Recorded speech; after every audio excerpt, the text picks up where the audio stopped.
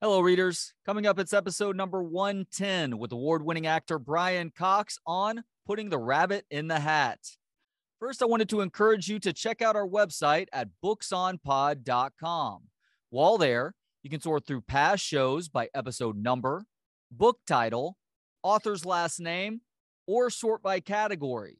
For instance, select the biographies and memoirs, film, TV, and performing arts, or humor category for episode number 190 with award-winning actor Alan Cumming on Baggage. Hello, this is Alan Cumming. My new book is called Baggage, Tales from a Fully Packed Life, and you are listening to Books on Pod with Trey Elling.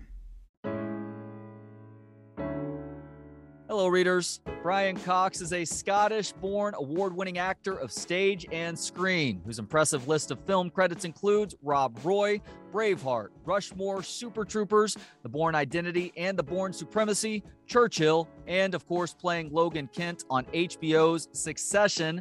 And he's just written a phenomenal memoir about the lessons he's learned as an actor and human called Putting the Rabbit in the Hat. Brian, thank you so much for the time today. Why did you decide to go with the title, Putting the Rabbit in the Hat? Well, the original title I wanted, and I'm still regretting it, funny enough. The original title I wanted was the quote of Lindsay Anderson's, which I actually say in the book. But some of my editor understood it, but some of her sub-editors didn't understand it at all. So anyway, that was, don't just do something, stand there. And that was the original idea, which was what Lindsay Anderson once said to me after a very frustrating rehearsal. He said, "Oh, don't just do something, stand there." He said that. And then, so they thought that was problematic. And then the other incident that happened to me, which I used where I got the title from, Putting the Rabbit in the Hat, was that years ago, seems like 100 years ago now, I did Tamburlaine the Great. I did it as the opening. It was the opening show of the National Theatre when it moved into the new Brutalist building, which it certainly is now in London. And we did this play called Tamburlaine. And Albert Finney was playing the main role, and he was a bit like D'Artagnan. He had these three characters, three kings who were like his musketeers. And I was his white king. I was the Aramis figure called, he was called Theridamas. Anyway, so we were all there and we hadn't rehearsed because of the strikes and we hadn't rehearsed for a bit. And Albert suddenly, he comes out and he talks to me and Oliver, my friend, and this other friend, actor, gone. And he says, "Come on, lads, come on. You know, we just, you know what we do? We just get the rabbit out of the hat. We get the rabbit out of the hat. That's what we do." And my friend Oliver said, "Yeah, there's only one problem, Albert. How do we get the rabbit into the hat?" And that seems to me, putting the rabbit in the hat seems to me what it's all about. Is, you know, it's not about the delivery. It's about stoking it up and getting it right to start with. Yeah, it's all about the process, that preparation that goes into being able to deal with the good and the bad that comes from the efforts that you make in life. Yeah, absolutely. Absolutely right. Yeah. So there are so many great stories in this book. That's obviously one. The story of your childhood is also very harrowing. You were born in Scotland, June 1st, 1946. Nearly got called Colin, ended up with Brian. People need to check out the book for that story. But you also dealt with quite a bit of trauma as a kid. For instance, your dad died when you were 8. How did your life change after that, Brian? Well, radically. You know, we'd never experienced poverty. And probably within 2 years after my father died, we were maybe a bit longer, maybe 3 years, but certainly by the time I was, it was only 2 years. Poverty. Unbelievable poverty, unbelievable sort of having nothing. And we had something. My dad, of course, made some bad investments because he wasn't a businessman. He was an entrepreneur, but not a businessman. And that was his tragedy in a way. And my mother, of course, she describes it in a passage that she wrote on her diary after my dad died, is we had our little differences, but They were not all that little. They were quite. My mother just used to believe that charity began at home, and my dad was not one for. He was the opposite. He didn't believe that at all. He believed you give. You know, he wasn't a Christian, but he was about giving. I mean, he practiced the faith, but he wasn't as Christian or Catholic as my mother was. You know? You also figured out pretty early on that you loved performing. How did a potential schoolyard fight at Our Lady of Victories at St. Mary's, Forbrook, provide you with your first lesson on acting? Well, there was this guy, this kid in this class, who's, I don't know if he's still alive. If he is, he's got to be in his 70s now. But he was a very sweet boy. He was called Henry. We called him Harry Carey, he was called. Carey or Carey, but we called him Harry Carey. And he was a very skinny kid and sort of egg face shape and a little hair that was cut at the side and just sat right on top of him. And he was quite clearly, he might have been regarded nowadays as being slightly tragically autistic. And I think that, you know, like quite severe. Very shy, never spoke. And as you know, the schoolyard is such a microcosm for all the worst behavior one will meet in life to come, you know, and not a pleasant place, the schoolyard, you know. I have no nostalgia for it. So the boys, and there's always a phalanx of boys who fancy themselves what we call hard men, you know, going and stirring it and trying to encourage other people to misbehave, as it were, and they think it's all horrible. I used to hate that. I hated it. Violent energy. I mean. So anyway, they tried to get me to fight this kid. He was standing there. He was not doing anything. We were both leaning on a low wall, which it was a Marist Brothers school. That the stair went down to where the Marist Brothers lived. So we were leaning on this wall, and these kids started badgering me and saying, "Go on," and they wanted to fight. And I remember Harry Carey's expression, because he wasn't afraid, he was confused. He didn't know what was going on, you know, and he just was sort of looking like this, what was going on, what's happening? And I just grabbed my own lapels like that, and I threw myself right across the playground.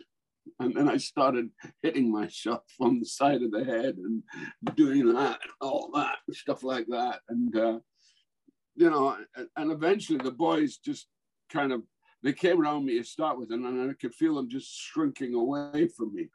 And because they just couldn't, I think because they thought, what's happening? What's going on? But it was, you know, it worked, you know.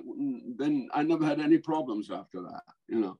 And it was, I couldn't have fought any of them, you know, they were all beating the crap out of me, but I could actually be wacky enough to sort of make them feel disturbed. So you get your first experiences with theater as a teenager, and you literally start at the bottom and work your way up to where you eventually get minor roles in plays, and ultimately you are starring in plays. And you've obviously done a ton in the way of Shakespeare over the years, but Shakespeare doesn't always click for most people right off the bat. When and why did Shakespeare start to click for you? Because of, you know, I mean, there's a lot of hype and ways of doing Shakespeare and stuff that's taught, and, you know, what it should be this, and there is a certain musicality in Shakespeare. And when you understand the musicality of Shakespeare, the sense actually comes more through.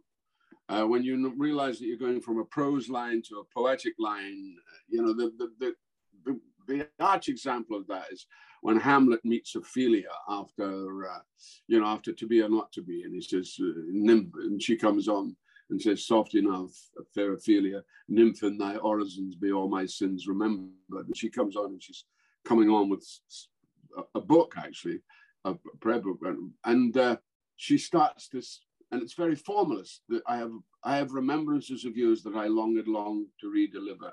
No, not I never gave you aught. So there's a sort of rhythm, which is actually about formality. I mean, you don't say it like that. You say it as naturally, and actually, interestingly enough, you can say it very low key, and it still works, as long as you don't lose the ends of the words. And then what happens in that scene is that Hamlet breaks it, and he goes into prose. He says, "Are you modest? Are you something that if you be? Are you modest? Are you fair? That if you be modest and fair, your modesty should no discourse to your beauty." And he gets her on away from the verse, and she's trying to pull him back to the verse because that's the world she understands. So at the end of the scene, when he goes off, you're left with this metronomic. How does the speech go?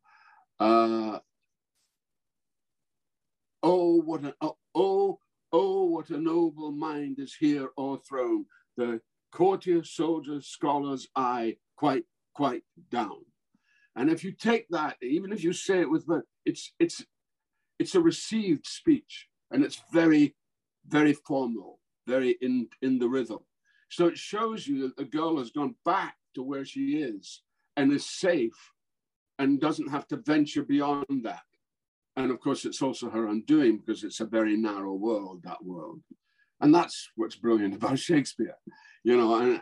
And if you see a great player, when he's playing it, you know, like the best Shakespearean actor I ever saw was probably Paul Scofield, you know, who was an extraordinary. He had a way of speaking the verse which was second to none. And to follow that would be Gilbert, you know, John Gilbert, who was famous for all that. But that's a link that we've lost in a way. But it's only straight language. Iambic just follows natural speech patterns. That's all. It's not about posing with the language, or it's just about sitting in it. Great master of it was Vanessa Redgrave. I worked with Vanessa Redgrave on, I did with her? Oh yeah, I did Coriolanus. It was a film that Ralph Fiennes, it's a wonderful film. I think one of the best Shakespeare films ever. And I did that with her. And she had this wonderful way of just rooting the language and making it as though she was talking off the cuff. I mean, and I was inspired by that. I picked on it and I thought, I'm going to try that. Just that, not so much effort in the line because it's film as well. But it's great. And I think it's accessible to anybody with an imagination, and anybody, because he's such a complicated writer, Shakespeare. He's very allegorical. He paints things in an allegorical form that you think may be real, but then you realize, oh, this is an allegory for something else. And the plays are always about something which is not overly expressed. You know, I mean, he's deeply subtle in that way. We're going to fast forward a little bit now past Angry Panthers and penile burns through clothing and retracted testicles to ask about what was one of your first big breaks in Hollywood. And that has to do with you playing the original Hannibal Lecter in the mid-'80s film Manhunter. You beat out some big-time actors for that role, including John Lithgow, Mandy Patinkin, and Brian Dennehy, who actually referred you to director Michael Mann. You've become friendly with Anthony Hopkins over the years, yet y'all have never shared notes with regards to how each of you played Hannibal Lecter. Why is that? I just think I mean, there was a lot of, I remember years and years ago, I was doing a television in Holland of all places, and the telephone went in the afternoon, and somebody was on the end. She said, hi, you were the first Hannibal Lecter, yeah? And I said, what? You were the first Hannibal Lecter? And I said, yes, I was the first Hannibal Lecter. And that was the headline that a guy used that I was hoodwinked into an interview. And that was the headline. I was the first Hannibal Lecter. And we actually shared the same agent at that time, Tony and I. And Tony, he had this lovely wife who he parted from, but she was a sweetheart. But she was very protective of him, very. And she saw this thing, you know, in the paper and called our mutual agent and said, I think Tony would be very offended by this. And I rang back and I said, I'm really sorry about that. I said, that was not my intention. I said, it was just that I was tricked into it. I was lying and sleeping in my hotel room, and some journalist rang me up, and then we got into that, and he started. And I said, I'm really, really angry. So ever since then, we've always avoided the subject. You know, that was probably 30 years ago. I'd ask you if you visited Austin, Texas, which is where I'm speaking to you from now. Yeah, But absolutely. I know that you have, because you tell an amusing story about your engagement to your wife that happened in Austin while you were filming The Rookie. But you also filmed one of my all-time favorite movies, Rushmore, here. What was your experience working with a young Wes Anderson and separately Bill Murray on that movie? Well, actually, we filmed in Houston, not Austin. Oh, I We was filmed in okay. Part of it may have been filmed in Austin. My Yeah, I apologies. think part of it was filmed. I think the School Grounds may have been filmed in Austin, Right. but I actually filmed it there. I mean, I love Austin. It's one of my favorite. I did a wonderful film in Austin, which was a, I mean, it's a film I've never talked about, but it was a very un-PC film, and it was called The Ringer, and it was about rigging the Special Olympics, and we shot it all. It was the, what are they called, the two brothers from The Farrelly brothers. The Farrelly brothers, yeah. That movie got treated unfairly, I think. It was starring Johnny Knoxville. The message in that movie was a really good one, but people just assumed that the movie was making fun of those with special needs. It was the opposite of that, though. What is the opposite of that? And it was, the premiere was for the special needs, and they went berserk for it. They loved it. I think one of the people who was part of that was the Shriver family. They're one of the big organizers of that. And no, it was fantastic. It was a lovely film, and I had a great time there. No, I've had a wonderful time in Austin. Wes was great. I mean, he is great. I mean, he's become this most astonishing. He's found this most astonishing voice that he has now in the cinema, which is quite a unique voice.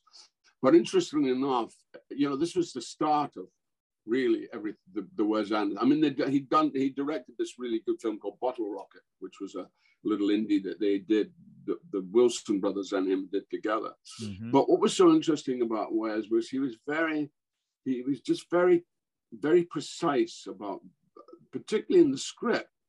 And I thought sometimes too precise. For instance, he would stop a lot after Jason Schwartzman, when we did the master on Jason, and he would make him repeat the line. I said to him, I had to sit down. I said, Wes, if you keep doing that, we'll lose the rhythm of the scene. I mean, we'll just lose, because the rhythm of the scene will not have a rhythm, because we will not be able to find the rhythm if Jason is repeating every line. And he went, oh, and it was a learning thing, and it was fine.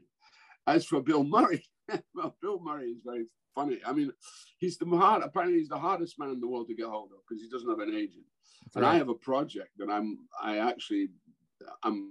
it's probably my first and certainly my last directorial project, which I'm hoping to do next year. And I was very keen on the idea of Bill Murray being in it. But I don't know how to get in touch with Bill Murray. And when I worked with him, he was very angry about spending time in England. Initially, he didn't realize I was Scots. He thought I was English, which is it's an understandable mistake. But though I don't think I look particularly. Anyway, so what happened was, it was the time of the mad cow disease, and he just kept saying, "You people, you don't really take care of your cows, do you? You really don't care. The steak, I have to go to France. I got to go to Paris if I want to get a decent steak. So I can't get a decent steak in England for love nor money." He said, "Paris, and that's expensive to go to Paris for a steak." And he's just going, this sort of things going on. I'm going, yeah, fine. I said, "I'm sorry, I'm Scots, I'm not English." And he went, oh. Speaking of your roots, you write that with no small measure of irony, it was only when I left my home country that I truly became a Scot. Why? It was because we, when you grow up in a system which is essentially feudal, and especially with the Celts who don't, they express themselves in the artistic form. They'll write, but they'll never really express themselves person to person. They're very closed person to person, and so they don't share a lot, so you don't know. Suddenly you find, that happened? was like my sister. My sister, I just found out, my 90-year-old sister, she said, I never knew Mum had a nervous breakdown. I mean, she, in fairness, she was living in the South. She was living in England at the time and not in Scotland. She was living in Chester, not in Scotland, you know. But I just thought, what do you mean you didn't know? I mean, I knew, and I was, you know, I was only 9, you know. But weird. And I think that's what it is. We keep ourselves to ourselves a little bit, you know. What were your impressions of working with Brad Pitt on Troy? I really like Brad. You know, he's a kind of worker. You know, he's a dedicated worker. He's a very, you know, then he's still young, but he was and he is, I think, a very serious person about what he does. And certainly the work he did, Katrina, the work with those houses that he did, you know, he's a sort of closet architect, Brad, and that's this whole other side to him. But I think he's quite serious, and I think he's just got better and better and better as an actor. He's become really, I think, an excellent actor. You know, he's just worked at it, and you can see it. You know, I have a lot of respect for Brad, a lot. Why is your work in the 2006 film The Escapist your favorite screen performance, Brian? Well, it's because I created it. I didn't, well, let me put it this way. I produced that film. And what happened was Rupert Wyatt, who's an extraordinarily talented guy, really extraordinary. Then he was an extraordinarily talented young man. He's continued to be extraordinarily talented. And Rupert, I had done a BAFTA film, short film, and it had won a prize. And we worked in really awful conditions. It was pouring with rain, but we managed together. And I had the flu. The first assistant had the flu. It was really awful. But Rupert put it together, and he won the BAFTA, and fair dues to him. And he came he wanted to do a bigger version of that film. So he came to me, and he wanted me to play the same part. And I've done a lot. I had been a leading actor in the theater and on television back in the UK, and I'd become this character actor, and I was perfectly happy with that. I was perfectly happy. But I also remembered that I'm a good left back, but I'm also a good centre forward.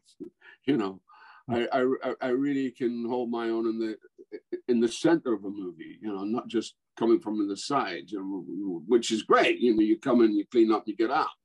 But and I was saying to him, I said, you know, my hero is Spencer Tracy. I said, and that's the actor that I've always wanted to be in screen. I said, and and occasionally it would be nice if one of you young directors came to me and said, I've got this role for you, you know, which is what happened, had happened earlier when I did LIE, a film called LIE, you know, with Michael Cuesta. And he said, I've got this role for you. And then I told him, I said, you know, I said, one of my favorite movies is Bad Day at Black Rock. I said, and Tracy is so incredible in that movie. I said, it's just an incredible performance, and it's contained and it's rooted, and he, you know, you can't take your eyes off him. And I said, but not only that, the people around him, Robert Ryan, and Ernest Borgnine, Lee Marvin, I mean, they're all fantastic in the film, and they're all dedicated. Dean Jagger, Walter Brennan, they're all dedicated. I mean, amazing cast to the, you know, the single force and John Scalitti's direction, and the centrifugal force of Spence. So I said, I occasionally wouldn't mind that position. I occasionally would like to do something. So he went away. He left me and kind of went. And then 3 weeks later, he came back, threw the script down, and said, he has a writing partner. He said, we've written this. And I said, what? He said, this is for you. So I picked it up and I read it. And I went, oh, Christ. Oh, yeah, this is the real thing. And then I said to him, I said, I'm taking this and I'm locking it in a safe because I don't want a word of this to change. And I know that when you try and hop this round to various producers and what have you, They're always going to give you their notes. They love to give their notes, which are always totally unhelpful, unless it's Darryl Zanuck or unless it's David Selznick, you know, and totally unhelpful. And I said, but you're going to do their notes, but this is the film that we're going to be making. And that's what happened. I mean, there was a few changes, but very minimal. After you were offered the part of Logan Roy on Succession, you were undecided in discussing the character with Jesse Armstrong, who is the mind behind one of my all-time favorite shows, not just Succession, but also Peep Show, hilarious program. You asked Jesse, does Logan love his kids, despite all of his obvious flaws and the deviant nature of that character? To which he responded, yes. And at that moment, you were convinced that this character was worth your effort. Why? Yeah. I mean, you know, because there's a conflict. And also, you know, and the great thing about Logan, and as it's come about, is he you know, he's an iceberg of a man. You know, it's 1/3 on top and there's so much underneath that you don't really see. And from an actor's point of view, that's a gift. When you've got that kind of gravitas and basis to you and mystery and unresolved stuff that's going on in the backstory of the character. And the character is, I mean, he's actually older than me now. He's now well into his 80s. I mean, he's a good 10 years older than me, Logan. So in a way, it's a gift, you know, and you just know that this is the right thing. And also given the, you know, if you look at my life and you look at the work I've done over the years, I've been preparing for a role like this for a long, long time. You know, I've been preparing to show my value in the way that I felt that, which is in a prominent way. You know, that's what's great about HBO. It's what's great about the whole mechanism behind you, you know, because you got that. You're not, you know, I did Churchill a few years ago and we had no mechanism behind us. And it's also, I think, one of my best performances, but it didn't go anywhere. And it competed with a film which was dreadful, you know, and really dreadful. And my film was a really good film, but it came out at the wrong time. The timing was wrong. There wasn't the money and power behind it. And you need all of that. So when you've got that situation, and if you've got any sense, it means that you can relax and do your best work, because all you have to think about is the work. And that's what's so great about doing Succession and playing Logan Roy. And last question, Brian. Early in this book, literally in the first couple pages of the book, you admitted a lifelong pursuit of learning the reason why. What is that why for you in 2022? Well, you hang on to the reason why, because you go, well, the reason why is it's not this. Clearly. You know, there's this, I think man has an inherent goodness, you know, that he loses. And when I talk man, I'm talking about, you know, Homo sapiens, man, woman. They lose that inherent goodness. Not all. Some milk it and in the right way, you know, give it, let it flow and come out and go and feed people spiritually. And I think that's really what life is about. And then some people have very tragic turns that put them in a direction that they never wanted to go in the first place. And that's what life does. And that's why life is so complicated. And it's so hard. I mean, I'm very disappointed, like Logan, with the human experiment. But I don't dismiss it, because I'm optimistic that it will change and it will shift, because it's an organic force. You know, it's out of reason. And I think that's the most powerful thing about it. And that's why I think, you know, I feel that, you know, we are only part of something that's working towards something else. And we don't quite, you know, and we distract ourselves with the notion of God and spiritualism and all, you know, healthy things, but detractions from something else that's happening, some other force that's at work. Brian Cox is a Scottish-born, award-winning actor of stage and screen whose impressive list of credits includes Rob Roy, Braveheart, Rushmore, Super Troopers, The Bourne Identity and The Bourne Supremacy, Churchill, and of course playing Logan Kent on HBO's Succession. And he's just written a phenomenal memoir about the lessons he's learned as an actor and a human called Putting the Rabbit in the Hat. You can get it now wherever books are sold. Brian, thank you so much for the time today. Thank you for this book, and best of luck getting in touch with Bill Murray through that 800 number. Take care. Thanks to Gentleman Jesus for the intro and outro music. Hear more of his work at gentlemanjesus.com. And thanks to you for hanging out.